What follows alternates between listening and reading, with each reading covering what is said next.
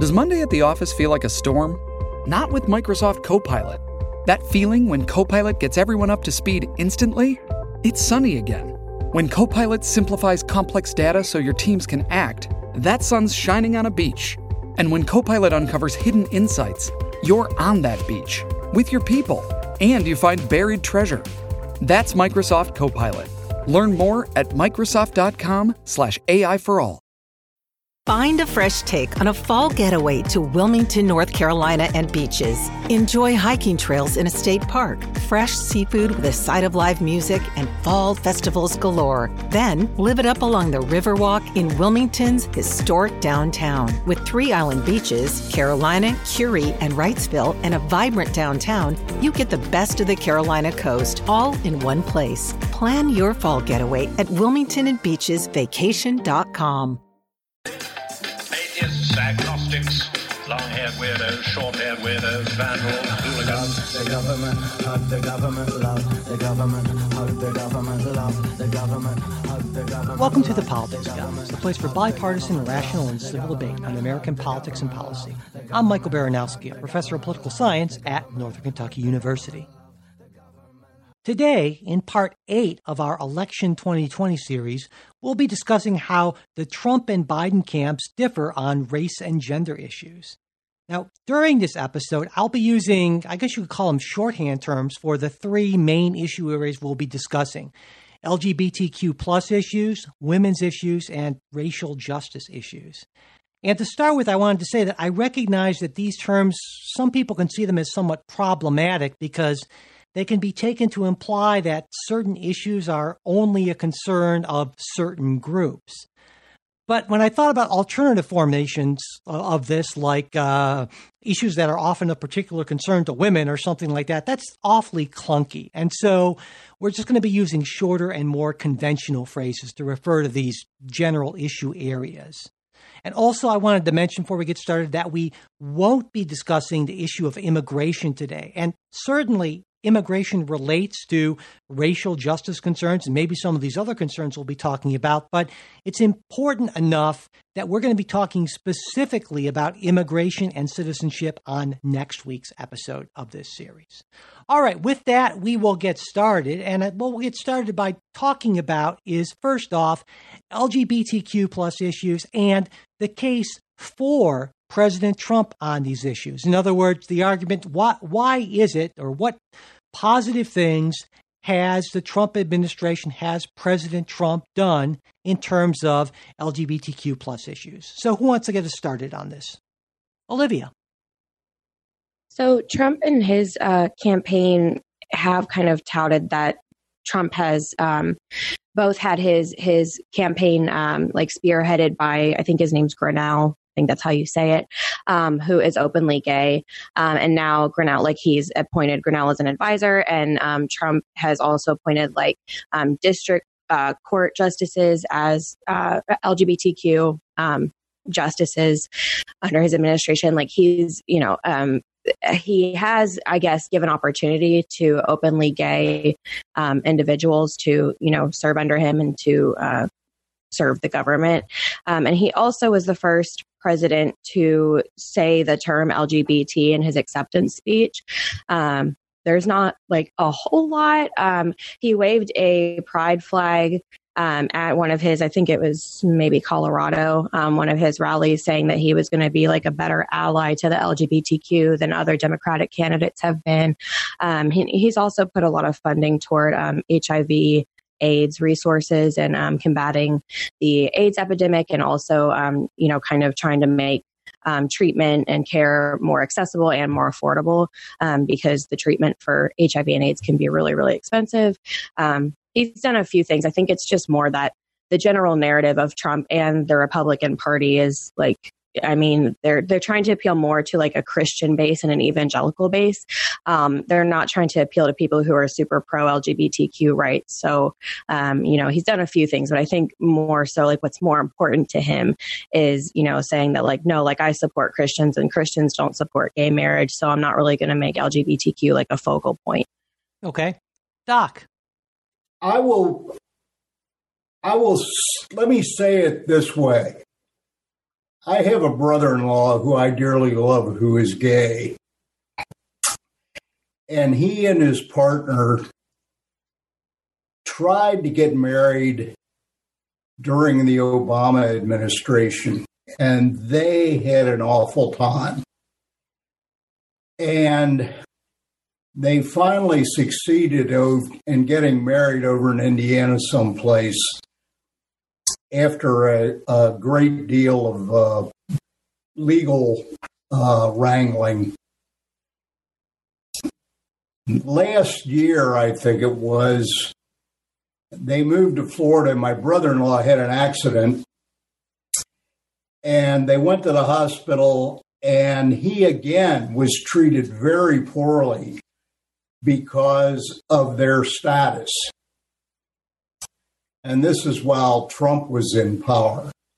And on an individual level, I don't think there's been a lot done to help the LGBTQ community with their problems. By the way, with my brother-in-law, it's kind of sad. My wife and I, my poor wife who died recently, she and I accepted both of them. My kids accepted both of them. A lot of the members of the family ostracized them. So that's how deep this whole thing goes. And like I say, on an individual level, I don't think a lot has been done. There's been a lot of the waving of hands and people saying, yes, we're going to do something about this, but I don't believe a lot has really been done to help the individual. Okay. I think something that I've heard from both these comments maybe is that the argument that perhaps President Trump, who seems to have been, I think most people would say, much more openly accepting of LGBTQ people than any previous Republican president, certainly, is constrained in a way by the Republican Party in a sense. And so I wonder what you think about that argument. And given that, does perhaps President Trump deserve a certain amount of credit for taking a Republican Party that was even fairly recently fairly openly opposed to same-sex marriage and various other equality for LGBTQ folks? Does he deserve a certain amount of credit for kind of dragging parts of his party toward a more open position on this, or not? What do you think? Alan? That certainly seems to be the argument of the log cabin Republicans, which is their LGBTQ sort of group, and individuals like Gurnall, is that the Republican Party, Bush's Republican Party back in the early 2000s, was the Republican Party that put same-sex marriage bans on state ballots to increase voter turnout for right-wing Christian groups to help Bush win the 2004 election. And so, that's where the Republican Party has been at. So for the Republican Party to now be, we don't support LGBTQ individuals. I guess for them, that is a big step, or that's the argument they would make, at least. Okay. Olivia. First of all, Doc, you're about to make me cry. Thank you for your story. I appreciated that. But yeah, I would agree with Alan. I think Trump now is, supporting and especially with his Supreme Court justice nominations, it's just, concrete evidence that he supports overturning gay marriage, the legislation passed under Obama. And he's stated that he supports it. And, maybe that's out of, that he feels more strongly about his hatred for Obama and their administration than he does about his support for the LGBTQ. I don't know. And it's also, again, that, the base that he's appealing to is not an LGBTQ base, or an LGBTQ supporting base for the most part. But, under Trump, it was also that under Trump, that trans individuals were banned from serving in the military. And the costs that Trump has fallen back on, saying that it's just too expensive, have turned out to be marginal. So I just, I appreciate everything that I've read that I didn't know about, how Trump has, especially prior to the presidency, been open to the LGBTQ. And I think I read that he was one of the first private country club owners in Palm Beach, or was it Palm Beach, Palm Springs, maybe, to accept an openly gay couple into the club. And, Trump has also a kind of left-winged social voting record, at least on social issues prior to the presidency. But I do think that because of, he knows that for him to win, he needs to appeal to a base that is not, LGBTQ plus rights supporters. Okay. Doc.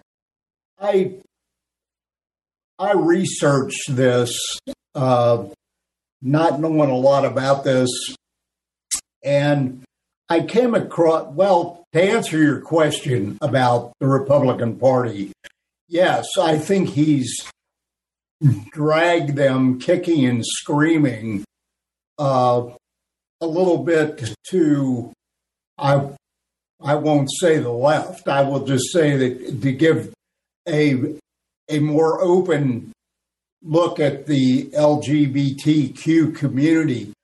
But one of the things I wrote in my report, and I get really weird on this when you start separating people into groups. It just really drives me nuts, because what we're talking about here is the gay community, women, and race. Now, there are people of color who are gay. There are women who are people of color who are gay. So this is all just a total mishmash. I mean, it's how do you calculate the combinations of how people could be? Are you gay? Are you black? Are you a woman? Are you any combination of those things?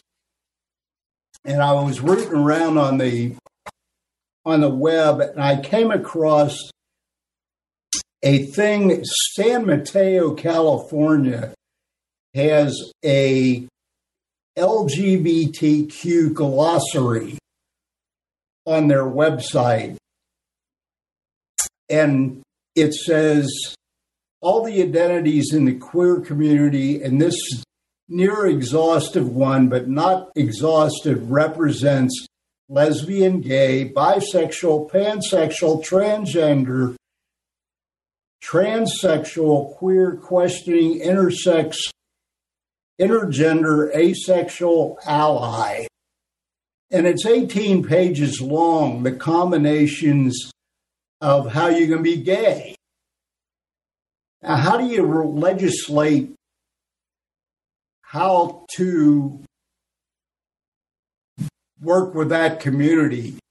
You have 18 pages of titles, and you can be any combination of those 18, plus being black, plus being a woman. So this is getting really convoluted.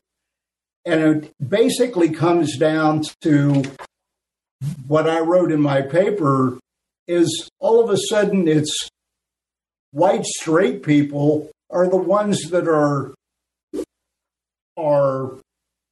the ones that, I'm trying to think of the right word, giving credence to all these people. Who are we to say we owe you something, or who are they to say we owe them something?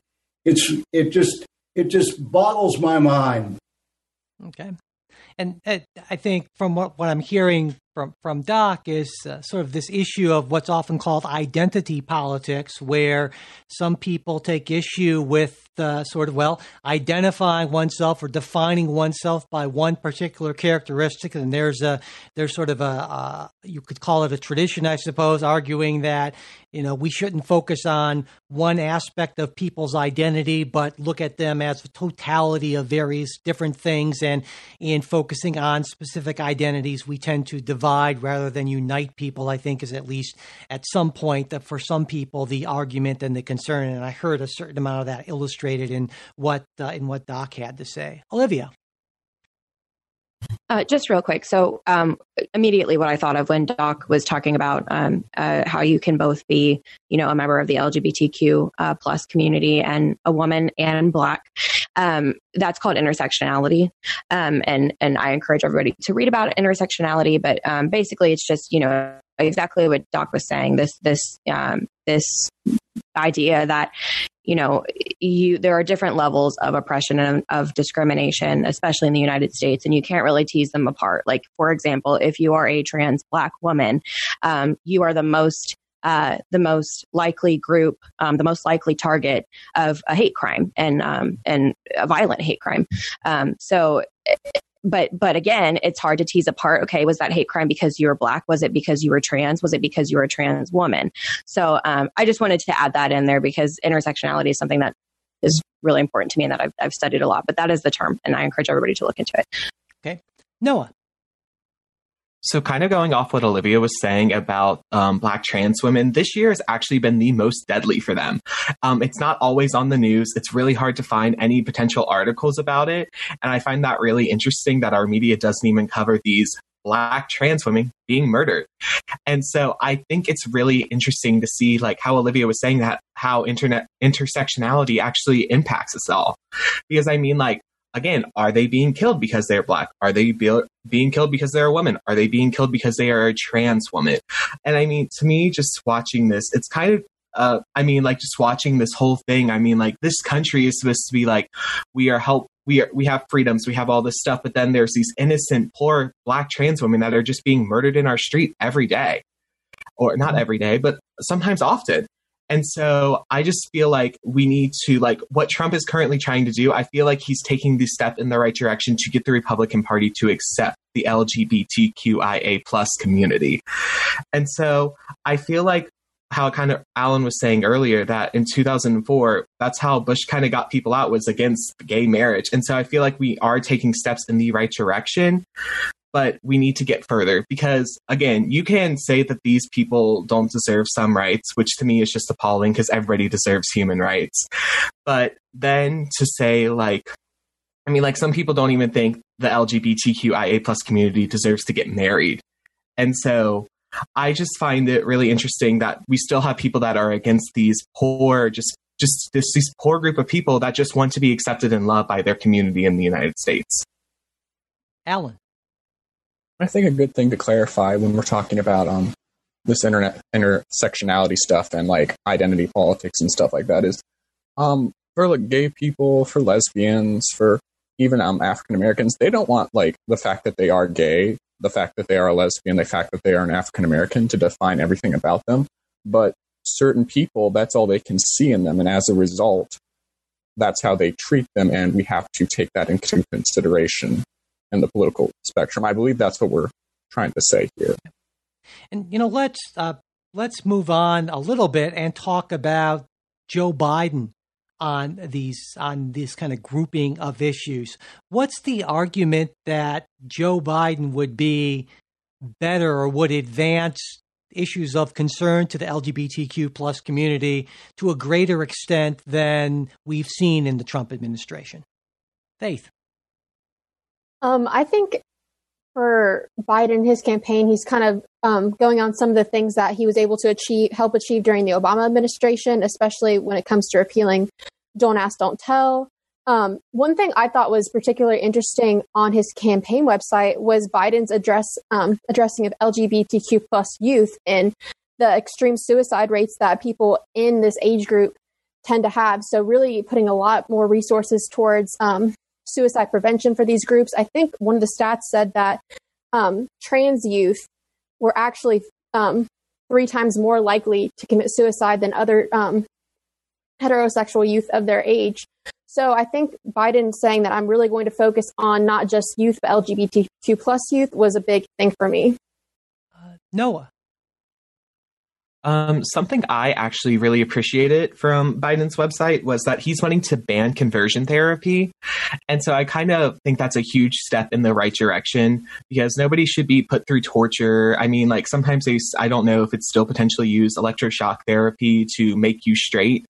And so I feel like him wanting to ban this on a federal level is a huge step in the right direction for the LGBTQIA plus community because nobody should have to be tortured to make themselves straight. They should just be whoever they want to be. Okay.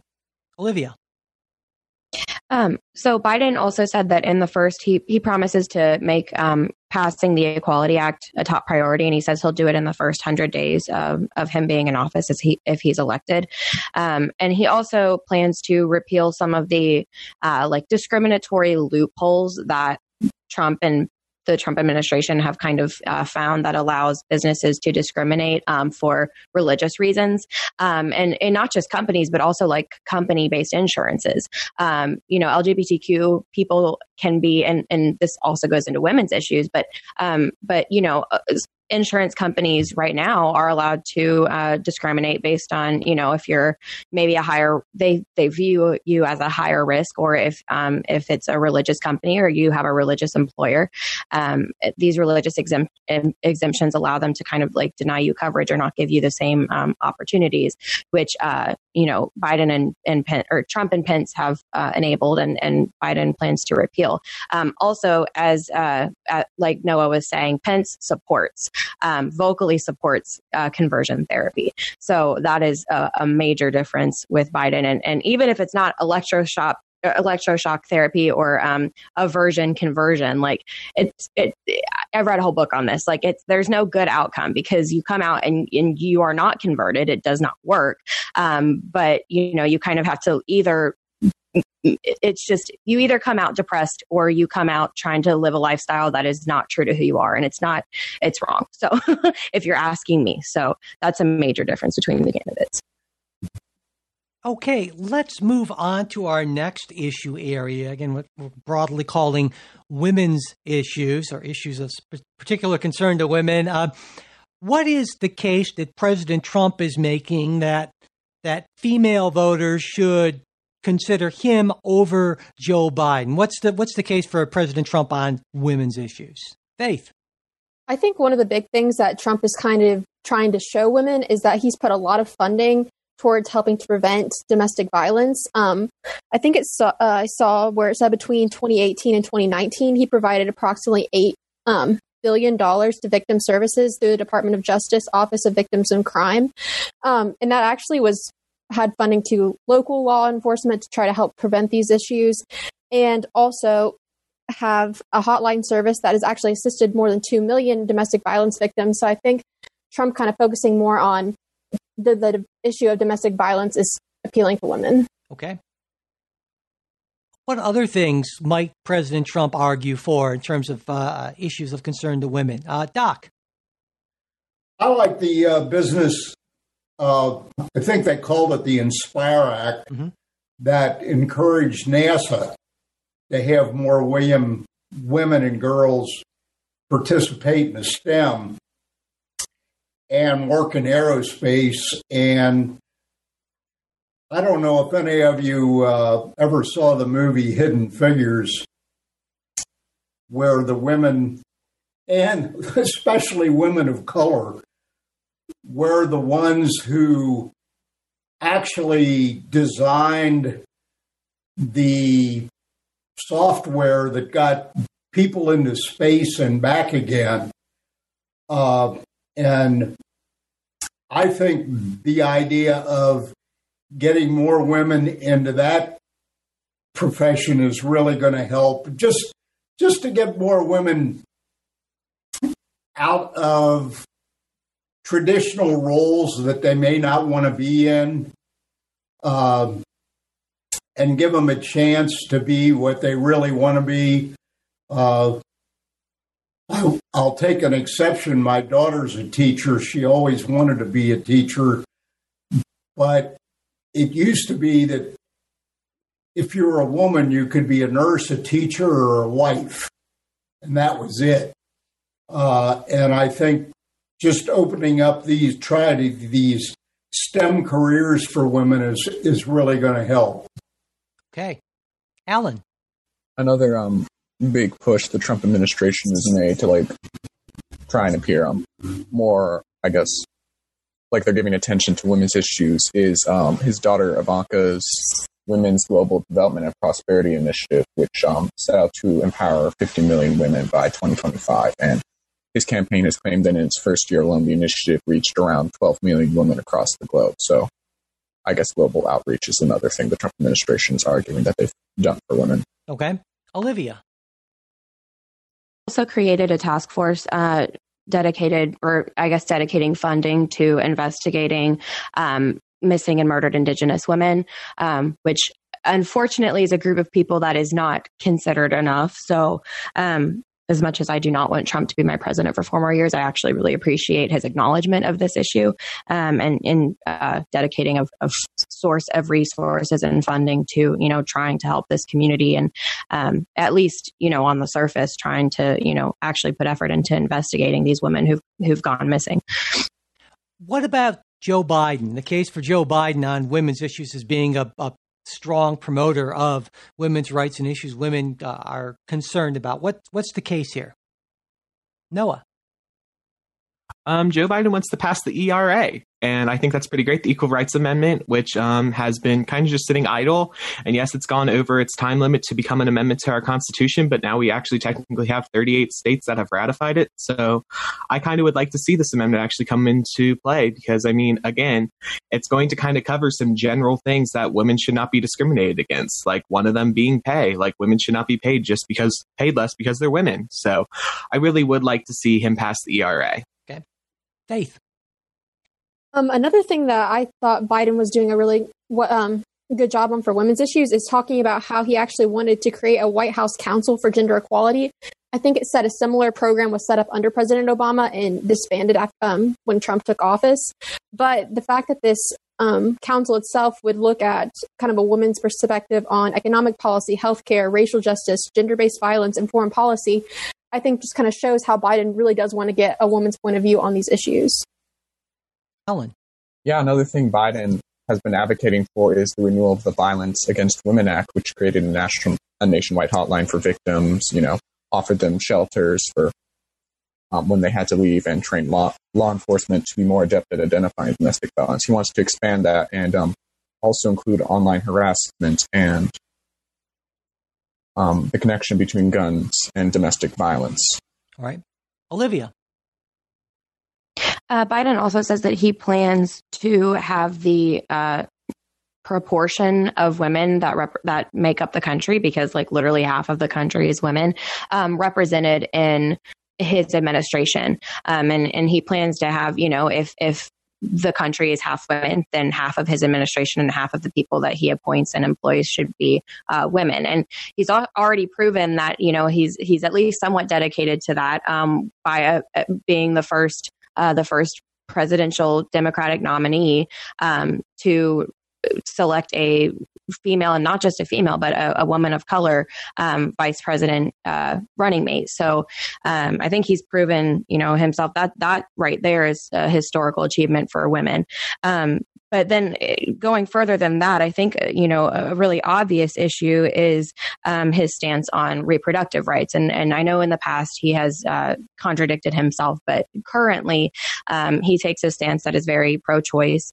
And he vows to overturn the gag rule, the global gag rule, which prevents, any institutions that perform or even discuss abortions from receiving any federal funding.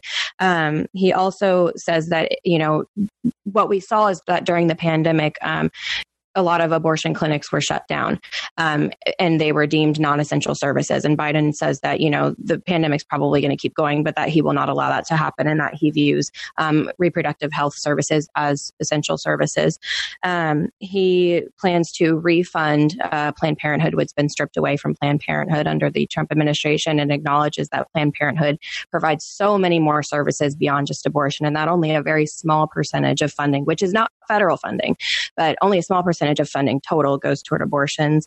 So I think as far as, reproductive rights, he's a lot more progressive than Trump in that aspect. Yeah, and I definitely want to get into that. Just one thing I wanted to mention, it is absolutely true that Joe Biden is the first person to ever nominate a black woman as vice president. Now, there have been 2 white women who've been nominated as vice president. That would be in 1984, Democrat Walter Mondale had Geraldine Ferraro as his running mate. And then in 2008, John McCain had Sarah Palin. Of course, neither of those individuals actually won the presidency. Faith. I think another issue that Biden really wants to tackle, which will really attract a lot of women, is addressing the wage gap in the United States. I think it said on Biden's campaign website, for every $1 the average man makes, the average woman makes 82 cents, the black woman makes 62 cents, the Native American woman earns 57 cents, sorry about that, and Latinas earn 54 cents. So the fact that Biden is, one, acknowledging that this is a problem that needs to be addressed, and then also looking to support things like the Paycheck Fairness Act, is going to be a huge thing that will attract a lot of women. Okay.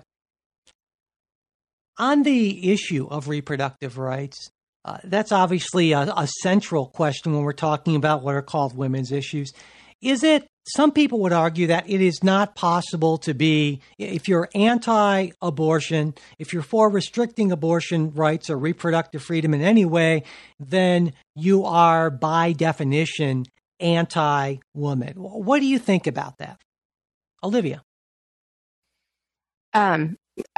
You're anti, I think, okay, from my perspective, yes, you are restricting every woman's rights to control their own body.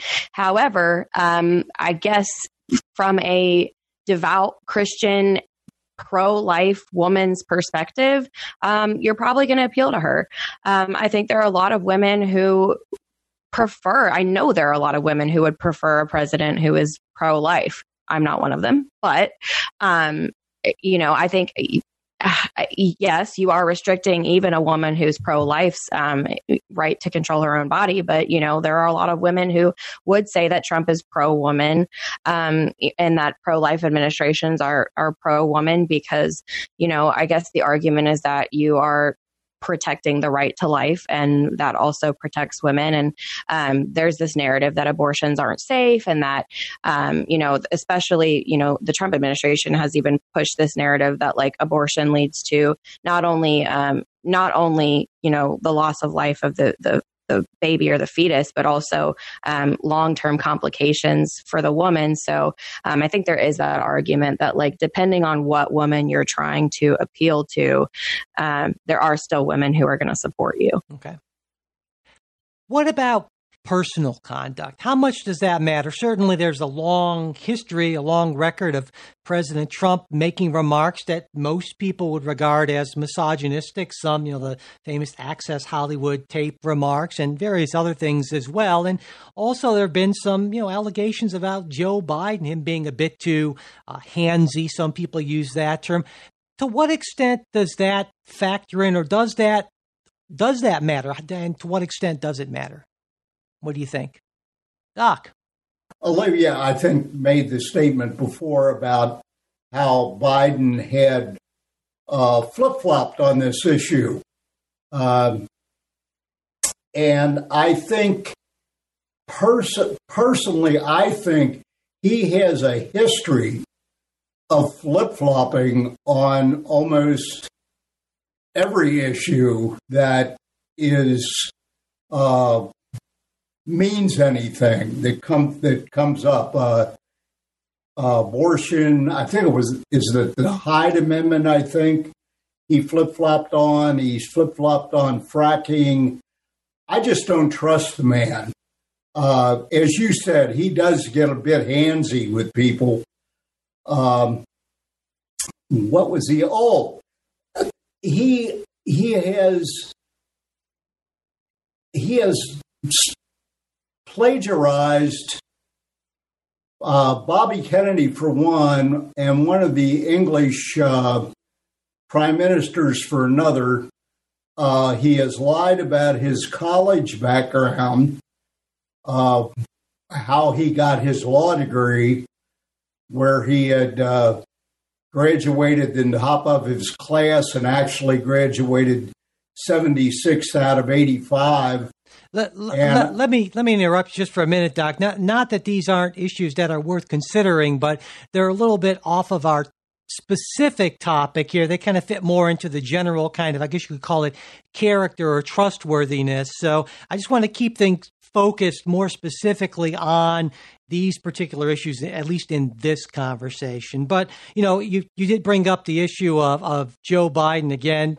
Perhaps some women have said that he maybe was a little too personal, touchy-feely, and other people have said, well, we're talking about two men in their 70s who grew up in a very different atmosphere when certain things that maybe were acceptable or permissible back then are not seen as acceptable in terms of conduct toward women today.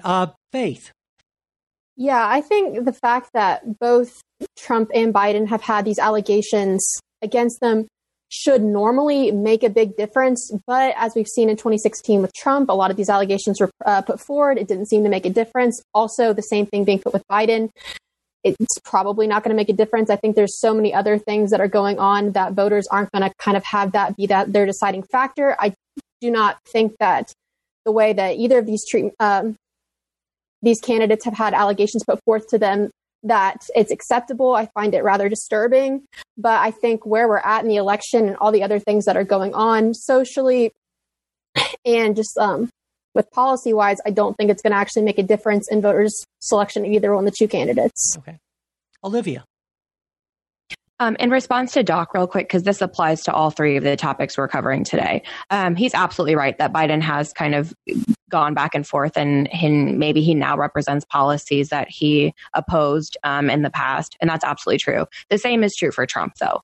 But getting past that, I think what's more important, and it's unfortunate, and in an ideal world, we would have two candidates that neither of them have sexual assault allegations against them. And it sucks that we have two candidates that have these allegations. And I absolutely understand how it's really hard for a lot of people, women and men both, to want to give their vote and support someone who has these allegations against them. But what the way that I'm getting through that and what concerns me the most is what are their policies now and what are they going to do for our country in the next 4 years? And yes, the narrative is really important, and the statements made by Trump and Biden are really important because that affects the climate of the United States. So many people look up to Trump, and when they see Trump making misogynistic statements and saying that, basically he can do whatever he wants with women and to women because he's rich and powerful, yes, that does affect, what people think is okay to say and how people think it's okay to treat women. But I think what we have to, focus on as the most important thing is the policies that they have and the views that they have now and, how that's going to affect women as well as, all the other communities that we're discussing today in the next 4 years. And I think Biden's policies are definitely much more forward leaning and much more helpful and beneficial to women. And that's what we should be really focusing on when we go to the polls and vote. Okay. Let's move on now to racial justice issues. What is the case that President Trump is making? In fact, he's mentioned this a number of times. He's argued that Black Americans especially shouldn't be so beholden to the Democratic Party. It's as a group, Black Americans tend to vote very strongly for Democratic presidential candidates. And he, in fact, has argued that he is, outside of Abraham Lincoln, he is the best ever president for Black Americans. What's the case that President Trump is making here? What's his argument? Alan. Well, the big two things the Trump campaign has continued to mention, if you watched any of the RNC, you would have picked up on this as well, is they talk a lot about the opportunity zones they've created in the tax cut they gave a while back, which essentially would encourage companies or I believe it was companies, yes, to invest in areas that would historically be occupied by African Americans in exchange for tax breaks. And the other big thing they've argued is about the Trump campaign, the Trump presidency's continued support of minority colleges and universities, historically Black colleges and universities, and the funding they've given towards them to keep them afloat. Okay. Doc. I think this was reported in the LA Times that Black people had the best employment numbers they've ever had up until the time that the COVID disaster hit.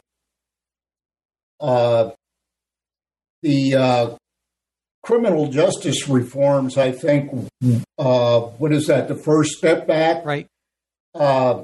Has really done a lot. And that not only affects Black people, and again, it affects women and the LGBT community, whoever is in jail because of some minor crime, their case will be reviewed and maybe released. The Tax Cuts and Job Acts, the Opportunity Zones, where this all comes out of the LA Times. The poverty rate is on average twice the national rate, and they're pumping money into those communities.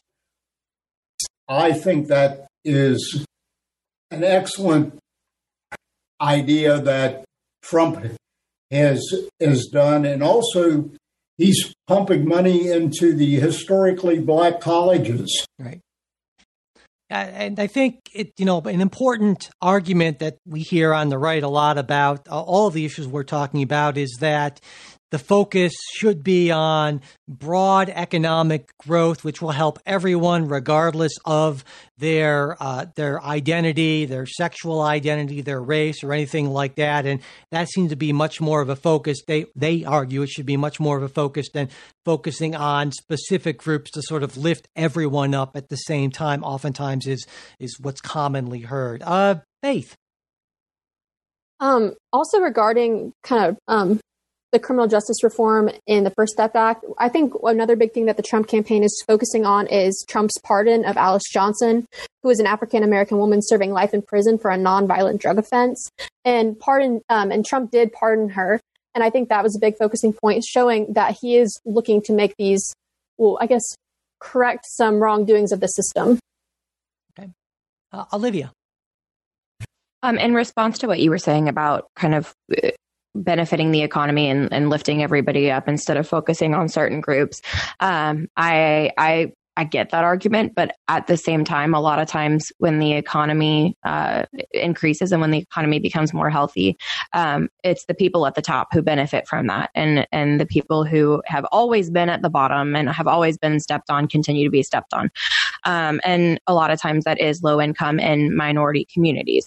Also, I want to point out that sometimes pouring funds into renovating primarily low income and non-white communities actually ends up hurting them more. That's what we see with gentrification. And I don't know if that's a consideration of the Trump administration, but just because you put funding into renovating a low income and non-white community, sometimes that ends up just leading to the people who were already living there not being able to afford to live there anymore and then becoming displaced. So that's an issue. But I also want to point out that Trump has this platinum plan that he just recently introduced, which would dedicate millions of dollars to, he has a wide range of things that are meant to benefit the Black community that this funding would go toward. But I think it's important to acknowledge that this plan came out after all of these protests have been happening, and now that race is such a central focus and racial inequality is a central focus, whereas Biden has been addressing these issues since 2019 when he first began campaigning, and Trump has yet, and we've seen this in 4 years that he's been in office, he has yet to acknowledge the systemic problem. He has yet to acknowledge that systemic racism still plagues this country in every form. He has yet to acknowledge that the privilege of someone like himself, a white, wealthy man, gives him opportunities and allows him to succeed in life in a way that someone who is, for example, Black and born into a low-income household is not going to have the same ease of success. So I think that's really important, is just the mindset on whether systemic racism even exists in the country or not. And that's very different between Biden and Trump. Okay. Yeah, and I definitely want us to get into how Joe Biden differs, and that certainly is an important point. One quick thing I wanted to mention is that Platinum Plan, which sort of seemed to have kind of come and went very quickly with everything else going on in the news cycle, was I think around $500 billion, and basically I believe it was based more on minority contracting opportunities and infrastructure spending and that sort of thing. But it really didn't seem to have a whole lot of sticking power, certainly in the news cycle there. So let's talk a little bit about that. Olivia mentioned systemic racism and getting into Joe Biden. How do you see Joe Biden differing on issues of racial justice from President Trump? Alan? Well, I know one promise Joe Biden continues to make is that he won't stoke racial divisions, which a low bar to set, but rhetoric is important with a lot of this stuff. So that is one big difference that I noticed. Okay. What other difference? I mean, let's focus. We haven't talked specifically mentioned Black Lives Matter. Joe Biden has said he supports it. President Trump has been, I would say, it's fair to say, unsupportive. Olivia? I was just going to get into that. So Biden and Harris both have actually attended protests, and they both have pushed for peaceful protests, and they both have kind of condemned, the violent protests. But again, like I said in another one of the episodes, what I really appreciated is that when they were pushing Biden to support law and order and to say law and order, he said he supports law and order, but on the condition of justice. He acknowledges that before we have law and order, and for us to expect people to return to a state of peace, we have to achieve justice. And our country has never seen a point in history where non-white Americans have the same opportunity and are treated the same way as white Americans. And I think it speaks volumes that Trump calls Black Lives Matter a terrorist organization, whereas Biden and Harris are actually joining the protesters and supporting them. Biden and Harris both have been communicating with the families and the loved ones of victims of police brutality. They both support reforming, not just, and I 100% support and appreciate Trump's prison sentencing reform and his push to reform the way the prison system works. However, Biden and Harris acknowledge that it's not just the prison system. Like it's a systemic issue like that affects every aspect of our country, and that we need to address the root of the problem. And I appreciate that in both of them. And I also, something that I think is really important is that Harris has kind of changed her stance on marijuana. And we talked about this in another episode, but basically, they acknowledge that even just certain laws like the criminalization of drugs and like the war on drugs and the criminalization of marijuana and the classification of marijuana as, a really dangerous drug when we know now that it's not, disproportionately, I think a Black American is 4 times more likely to be arrested and incarcerated for possession of marijuana than a white American is. So I think for them to acknowledge that, it's not just the prison system, but it's also laws that are in place that have been in place for decades that disproportionately harm and incarcerate the Black community, I think is a big step for them. Noah. One thing I really like about Biden's plan is that he wants the federal government to stop using private prisons, because as we all know, Black people are disproportionately put in prison more than white people. And so a lot of times these prisons are for-profit prisons and they make money. They mean like they can exploit the workers, pay them very minimum wages and stuff like that. So I feel like one major thing that I do like about their plan is that they want to stop the federal government from using private prisons. Mm-hmm. Okay. Now, President Trump about Black Lives Matter has said that it's part of a mob rule that's destroying many Black lives. And I was wondering, what do you think he means by this? And is it necessarily an anti-Black statement, as a lot of people have seen it as being? Yeah, Olivia. So I've seen an argument from Candace Owens, which is that the problem with Black Lives Matter is that a lot of the people, and I am not saying that I agree with all of what I'm about to say, but this is kind of the rights argument, is that a lot of these people who have been victimized of police brutality and either murdered or brutally assaulted do have criminal pasts. And like in George Floyd's case, which is what Candace Owens was specifically speaking on, with people wearing T-shirts and holding signs with George Floyd's face on it, it's kind of like, neglecting the fact that he had a problematic past, and that there are women who George Floyd has wronged who are probably upset seeing people wearing T-shirts with his face on it. And I guess what Candace Owens and maybe what Trump is saying is that when the face of this movement and the faces of the Black Lives Matter movement are people who are not the most upstanding, have problematic pasts. Those people don't represent the Black community. Like George Floyd and all of his faults in his past should not be representative of the entire Black community, because not all of the Black community is criminal. Not all of the Black community has problematic pasts. And I think that's an argument that I've heard, is that Black Lives Matter is kind of making martyrs out of people who maybe aren't the best examples of the Black community. Again, that does not mean that they should have been killed. And that's what I support the movement 100,000%. That does not mean that they should have been killed. And that's what Black Lives Matter is fighting for, is that these people should not have been killed. I don't care what their past was. That doesn't justify their death. But that is the argument that I've seen Trump and Candace Owens making. Okay. Well, before we go today, we actually have a little bit of time for a listener question. This is about a previous show that we did. It would have to be, I guess, wouldn't it? But anyway, Eric wanted to ask the group a question, and this is about America's role in the world. And here's his question. He wonders what happens if the United States pulls back from a leadership role in the various alliances that it's been in, and that President Trump seems to be more comfortable pulling back from to a certain extent. And what happens to America's ability to influence world policy in this case? And he writes, wouldn't our paying the amount we do, more than others, equate to paying for more influence in the world?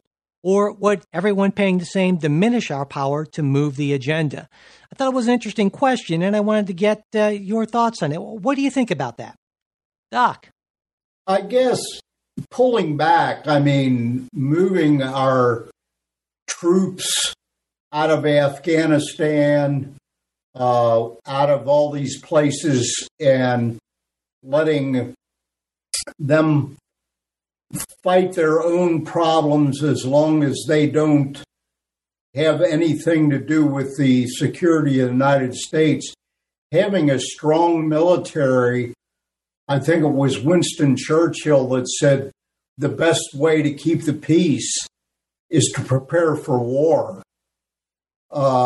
Teddy Roosevelt said, speak softly and carry a big stick.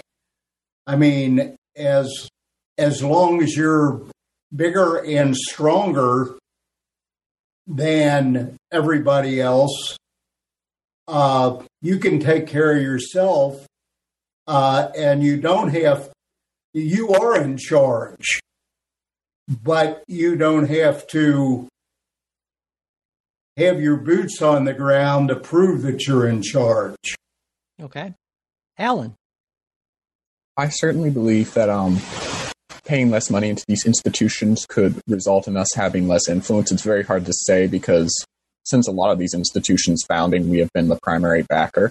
But it's not as if other countries haven't been asking us to take a step back for a long time. Other countries saying that we have too much influence in these institutions to begin with. So I think it's important to also consider, can we help raise up other countries to sort of fill our gap? Is that a thing we can do if we take a step back? Is that something they're willing to do as well? And is that beneficial for everybody involved? Okay. And obviously, one concern is that one of those other countries might be China, which has certainly emerged in the 21st century as the main strategic geopolitical opponent to the United States. So, all right, well, Eric, thank you for that question. And if anyone out there listening has a question, just let us know at mail@politicsguys.com, or you can post a comment in the episode link that you'll find in our Facebook group. It's facebook.com/politicsguys page, and we will do our best to answer your question or respond to your comment in an upcoming episode. And if in addition to this series on the 2020 elections and our regular weekend kind of news roundup show, you'd like a third full-length episode every single week, you can get that by becoming a Patreon supporter. Supporters also get ad-free versions of everything, as well as various other things at various levels. And you can get the details at patreon.com/politicsguys. And again, the ability to pay should never be a barrier. So if you would like to become a supporter but can't afford to, just send me an email, mike@politicsguys.com, and I will get you set up with full access to all of our content. We'd also appreciate it if you could subscribe to the show, leave ratings and reviews, and especially if you could share your favorite episodes on social media. The executive producers of the Politics Guys are Bruce Johnson, Wilma Morano, Andra Masker, Daniel Toe, Chris Wilkerson, and Nathan Sosnowski. We'll be back with our weekly news roundup and analysis show on Saturday, and the next episode in this Election 2020 series on Wednesday. We hope you'll join us.